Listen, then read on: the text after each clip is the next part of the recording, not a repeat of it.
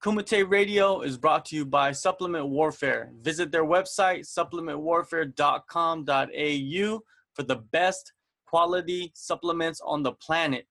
Use coupon code Kumite Radio at checkout to get 10% off of all orders. If you're trying to get sexy for the summer, if you're just trying to flex on fools, visit supplementwarfare.com.au for the best supplements in the world.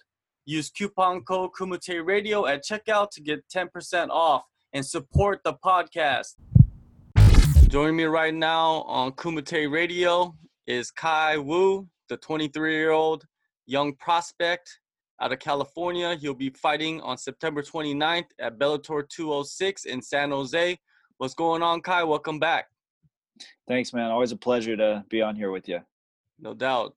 Now, I want to first talk about your love for boba tea, aka milk tea. Tell me about that. Yeah, man. I was 9 when I first tried it, I think, or 8, 7 to 9. I remember. I think that's around the time. My dad and I would get it for just like, I guess you could say that's our bonding time, or me and my mom, my family. That's something that we did. We don't really go out much, so if we hung out, we go boba hunting and look, at boba here and there. And then growing up, it's just always kind of like was like like Americans, they get like dessert, like Dairy Queen or Baskin Robbins. Mine was just finding boba tea because 10 years ago there's no boba tea around. And then slowly but surely, there's more and more development in the boba scene in America. It's just caught on. And when I lived in Taiwan, I had it all the time. So it was just one of those things that stuck with me. And then it's like, nowadays, like I see a lot of kids walking around with just boba tea. It's like Starbucks to them. So it was kind of cool how my love for boba tea just kind of developed. And then now it's everywhere. You can't go anywhere in California without having a boba tea in some sort of shop. And I was like, man, wouldn't it be cool one day if I got my own boba? Because boba has only increased, the price. So then me and my dad would always go, and my dad's one of those typical Asian dads. He'd always complain. He's like, man, every year we go buy boba. It's so expensive. They add on another $1, another 50 cents. And then this year, I was really lucky. I got sponsored by Share Tea in Valley Fair. Their boba company, they're pretty global. So I took them in. And then I got some drinks, and they're free. And I've never seen him so stunned before. He's just like, this doesn't feel right. We should pay for this. It was super cool. So it was one of those things that may not mean a lot, but to me it does, because every year to hear him complain and say stuff, and finally, I worked my butt off, and now I'm in a position where I could take my mom and pop there and we get free boba. It's just the trade-offs is unreal. And that's kind of where my love and development kind of all started, and now where it's led to. Obviously I can't have a bunch because, I'm a fighter, but then they got tea options. So, that's awesome. The tea, I don't drink coffee. I drink tea. I just love tea. I think it's just so just the taste in your mouth is just, you got to have it in order for you to understand, No doubt. Let's talk about the origins of Kai Wu. Tell me about where all your martial arts started. So my martial arts started when I was 9. I got into it because my brother-in-law is Dave Camarillo. I've known him since I was 2. And he kind of just took me in AK one day because he was the main grappling coach at the time. He was one of the head coaches, and he was kind of like, hey, do you want to just, grapple around a little bit or learn? Because, I was always into fighting. I grew up on, the Iron Fist comic books, the Batman comic books and TV series. There's no Lion King or anything like that for me. So growing up, it was just always like watching these superhero films and Jet Li, and Bruce Lee was a little bit before, and I always knew about him, but I always thought he was a little too played out. Everybody would, boards don't hit back. I was kind of like tired of hearing that. Well, of course they don't, but Jet Li was cool because Bruce Lee had that physique and he just looked terrifying, but Jet Li looks like a calm little, like I could see myself like him. And then I watched a lot of his stuff, and I was like, man, this is badass. Like he's so dope. So then I would always just shadow box and do all sorts of crazy, try to do these flips at home. And I was pretty agile. And then I went into jiu-jitsu one day, and I was like, I don't see any of this stuff in movies. Well, I'm like, what is this stuff? And it's mixed martial arts. I started learning jiu-jitsu first. And I was huge into basketball in the beginning, but slowly, I realized basketball was not a route for me because one, like I wasn't as dedicated in basketball. Like I wouldn't wake up at 5 in the morning to go play basketball. It just wasn't as serious as I thought I was gonna be. And also in jiu-jitsu, when somebody tasked me out, and I've never done kids class. I was always doing adult class. I dropped into kids class here and there, but I was mainly with adults. And when an adult would like smash me, and then I hear Dave kind of just go, hey, like go a little bit lighter, he's like a smaller kid, I get so furious. I try to, like, I see all these Shaolin monk kids and I'm like, how do they do it and why can't I do it? So then I got obsessed with progression, not even beating the guy that I train with. It's just more like, how do I get better? How do I react faster to a single leg takedown? And then the adult strength never kicked in until I was like 14, 15. Then the first tournament I ever did, I'll never forget. It was first jiu-jitsu tournament. I signed up for my weight and gi and no gi. And then there's nobody in my weight class, so I got bumped up. So then Dave told me, he was like, yeah, Dave's been in the jiu-jitsu game for so long. So Dave was just like, whatever about it. But he's so calm that it made me nervous. I thought he had like no faith in me. I was just like, man, this sucks. And then I see everybody getting warmed up the first time they come, like, a competition, it hits you hard. First match, kid shoots a single leg on me and I roll over for a guillotine. 10 seconds in the match, he taps. And I was like, whoa, is this over? Is that it? Next match happens, something similar. It's like a minute 49. We just kept it standing. I Osoto guarded him. I caught him in a guillotine from standing and I choked him unconscious. And I was like, no way, like this is crazy. And then I fought in gi, and then I guillotined the guy as well. They just love shooting single legs on me for some reason. I just guillotined all 5 of my opponents that day, and I had one decision. And then I got 2 trophies that day, and then I went up a weight class, and I was just like, I was hooked. And then I had a huge setback the first time I ever lost. So as a white belt, I won every single tournament but one. And the one tournament that I lost, I lost to a Brazilian guy from Brazil. He flew in from Brazil to compete. He beat me at white belt and triangled me. I've never got submitted before, so there's a huge ego check. I like stopped doing jiu-jitsu. I was like, well, if this guy beats me, I was like 14. I was like, if he beats me and I've been training for so long, then what am I doing? And then I got my head around the game. Like I watched a couple Batman episodes, saw how he got beat by Bane, and I was like, the comeback, the return. And then I'm developed more into a martial artist instead of a fighter, because I started fighting for the trophies, started fighting for the medals. When in reality, the beginning, the reason why I started this was because of all the challenges. So that's where I developed. And I was never going to I never thought about fighting. It wasn't until I had my first amateur fight, my debut in amateur MMA, I knocked the guy out with 22 punches, TKO in the first round. And I was like, I think I could make a living out of this. Because I always fought on amateurs. You weigh in day of here. And I thought, I'm not going to cut too much weight. I don't like cutting weight at that time. We weigh in morning, the day of. So it's not much help. So I was fighting guys that I was like 160. And I weighed about 145, 144, that day after eating pasta and all that stuff. So I was fighting guys that are like way bigger than me. And I just thought, like as an amateur, I used to watch these fights and I was always going like, how come these guys can't knock these other guys out? Like what's going on there? And then I finally gave it a shot myself. I didn't want to be a hypocrite. I wanted to do it myself and see if I could actually do it. And I knocked a couple people out as an amateur. And then, I started a little bit later in my amateur career, 21. Had a bunch of unfortunate injuries that put me out of title fights, fighters pulling out. So it started becoming amateurish, like the title amateur started really kicking in. Like everybody's kind of doing this like, cause it's cool, Mm-hmm. You could take an amateur fight, not get elbowed or knee to the face. It's everything. Everybody thinks it's cool until you get in there and do it. And then once they do it, they're like, well, it takes a lot of bravery to get to the cage. Like I felt like there's a difference between pro and amateur. And if I keep fighting amateur and fighters pull out and this and that, it's just I'm wasting my time.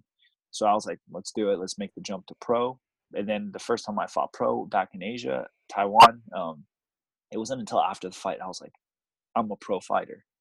Like that was set.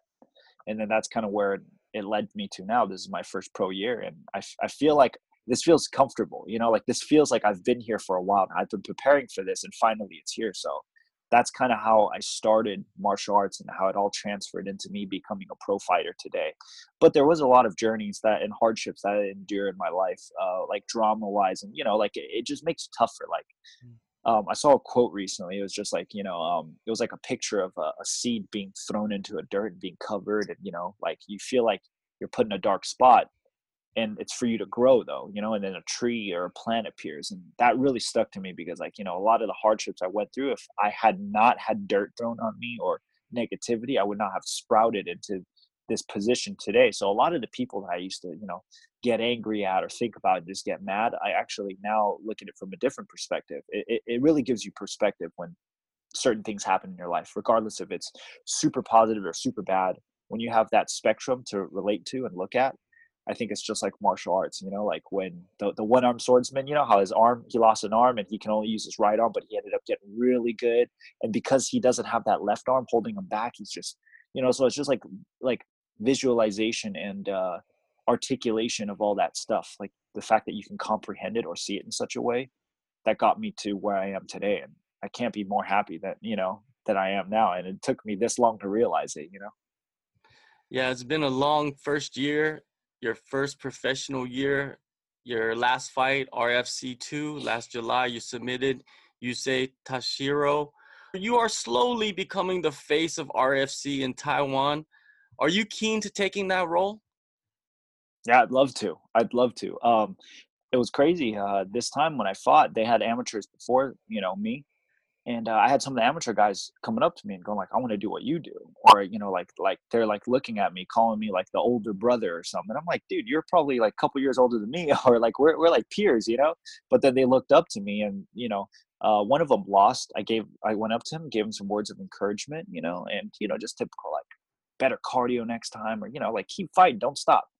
I see that you lost, but don't stop fighting, like don't get discouraged, because if I got discouraged, I wouldn't be here today. Just to give him some words of encouragement. And he ended up having his girlfriend record the whole thing when I was talking to him. I had no idea. And then we took a photo together. And then after the fight, the people that were there, the celebrities or just the regular people, like just the basics, like the audience and how many photos I got. What really got me was after the fight, I got a bunch of followers on social media, and a lot of them had me with like a photo of us on their profile pictures, and I was just blown away. I was like, wow, I've never, like, gee, who thinks of that? I'm thinking about not getting knocked out by my opponent or submitted, and then next thing you know, it's a whole nother thing. So it was honor. And if RFC, keeps calling me back and saying, hey, we'll give you a contract, we'll throw on more shows. I'm a company guy, like I'm a businessman, so like I will help them as much as possible. I'd never ask for anything over the top, they're not going to see me throwing dollies at their buses anytime soon. If anything, I'll be throwing boba tea or something, that's easier to clean up. But, I don't think I think it goes both ways. Like as long as they keep having shows, I'd love to keep fighting for them. That's like, yes, obviously, the big leagues is where I want to go and showcase all my skills. But at the same time, when there's a promotion like this and a spot for me, it's hard for me to say no, because I'm starting something new. Like this organization could take off. You see like ACB, Brave, Cage Warriors, all these organizations, international, Road FC, they're all doing really well. They're building up. Like the more organizations, the better. It's just more options on the table, and it's just a great experience. And I think what's going to happen for like the next year and a half is RFC in Taiwan, and then Bellator gives me a call for their local show. RFC Taiwan, Bellator. I think that's what's going to happen. So unless Bellator gives me a contract, but that's all hypothetical. You got to perform first. But RFC, I would love to be like a poster boy or whatever for them, because it's just there's not a lot of options for them, out in Taiwan as of right now. And until they develop a hometown guy that from like the grassroots, born in Taiwan, this and that, I'm willing to take the role. With those promotions you just mentioned, they always need to have stars, and those stars can fight and take opportunities and get sponsorships and make money. And then later on, since you are very young still, you can go to the bigger leagues and get bigger contracts. It's always going to be there. So taking your time is not a bad thing at all. Yeah, that's what I look forward to doing. That's one thing I've learned is patience. I remember there's so many times where I drive home from the gym, I'm just thinking in my head like, I want this, I want that, I want this, I want that. And then now it's all slowly coming to me, but I can't rush, like one mistake I made was I jumped on a fight sooner than I should have. And because it seemed like a quicker like turnaround time, whereas I probably should have rested up my body, heal up from the injuries, and then that fight ended up not happening because I got so confident taking it and jumping up to opportunity that they took it as well. But because it was amateur, they backed out week of. They didn't feel like it was a good time, and I just shouldn't have jumped on those opportunities. Sometimes it's better to be, take it as it is, take it as it comes. And that's what I should have done instead of always seeking out, going out and seeking things. I should do more, going in and just starting from the inside, and I could really slow things down. Definitely. Now you have your second chance in Bellator at Bellator 206 in San Jose versus Isaiah Gonzalez. You guys are both local guys. What do you know about him? I don't know much about him. I just know that he hasn't fought in over a year. I'm not sure why, maybe due to injury or something like that. I didn't look into him too much. I just looked at his basic stats, like his height, and from the video that was on YouTube probably. We broke it down. I don't look too much into my opponents. Like I don't want to, because he hasn't fought in a long time, so he could have easily adapted his style many different ways. Because I know I do. My last fight in Taiwan, if you have me fight him again, I'd be a completely different style. And I'm not kidding when I say that. It's like really like I just mentally broke that fight down and goes, man, I could have fought so many different ways better. I could have avoided this shot or that shot. So I'm sure he does that because he trains at an AKA, very prestigious gym. And he's a taller guy, 5'10". I'm about 5'7", 5'8". So he does have that height advantage, but I'm happy because he's not a southpaw. I've fought so many southpaws that, I'd like to fight an orthodox just because there's more orthodox than southpaws. So seeing him this fight, he's probably going to be orthodox, like most of his career has been.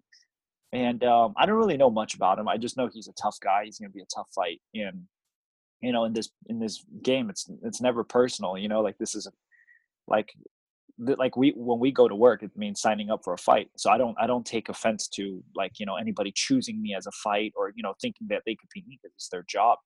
So I know he's got a lot of confidence going to this fight because he has footage of me here and there. But at the end of the day, it's another challenge for me. I have a lot more new tricks that I want to showcase to everybody. And it's just, I want to showcase to myself that I can do it under pressure and all this stuff. So with him, it's very interesting because my last fight, I showcased my ground game finally. So I'm really interested to see if they want to take me down or keep it on the feet, because either way, I'm starting to get really comfortable in both zones, mixing everything together. I'm becoming a full-on mixed martial artist instead of the typical striker that you used to see.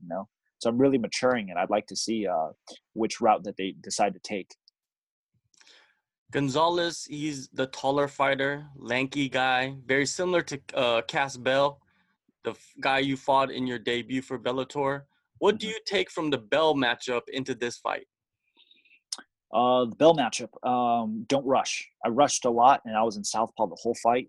This fight, I will switch it up, because that's just how I fight. I switch stances a lot. But orthodox, like I said, a lot more comfortable. Bell is a little bit taller, and he's more of a wrestler. Isaiah is more of a striker. He has a more of a decent striking background. And with Isaiah, I think the difference with Isaiah is mainly the style wise. Like Cass is a huge wrestler. He wanted to wrestle most of that fight, even though we didn't get to wrestle much, but ideally he wanted to get it to the ground. With Isaiah, I don't know if that's the case as much because he's capable of taking the fights both. Like if you match me up against Cass again, advantages would be striking for me still, and advantage would be for him grappling still. But with Isaiah, it's like pretty even.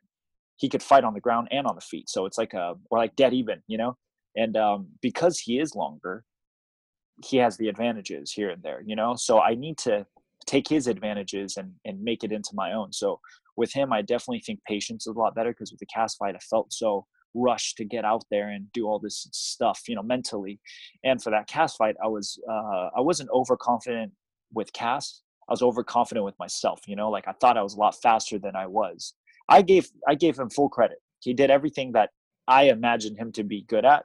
I just over-imagined my capabilities, because during sparring or whatnot, I just didn't assimilate at the same frequency. And after having a couple more pro fights now, that loss to reflect on, and then the Taiwan fight, Taiwan had a lot more pressure for me because it's in my hometown, like home crowd, family, all this stuff, and the bright lights, and it's just a little bit more nerve wracking.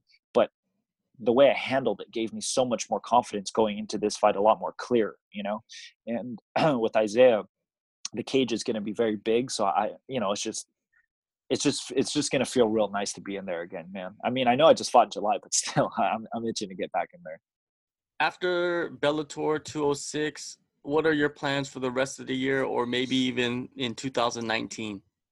Rest of the year, I gotta see. I hope I come out of this fight unscathed, like I usually do.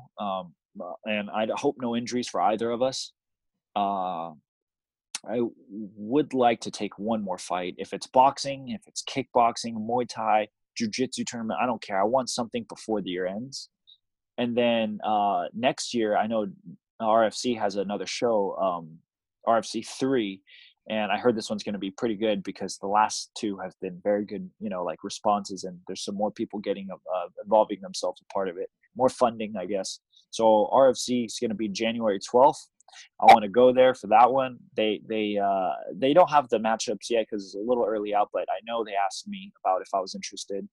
And then afterwards, I might stay a little bit because it'll be Chinese New Year, like in February. So it'll be cool to get another fight and get some red envelopes or something, and then come back to the States. Next year, I want to be just as busy as I was this year, except I want to take a lot more.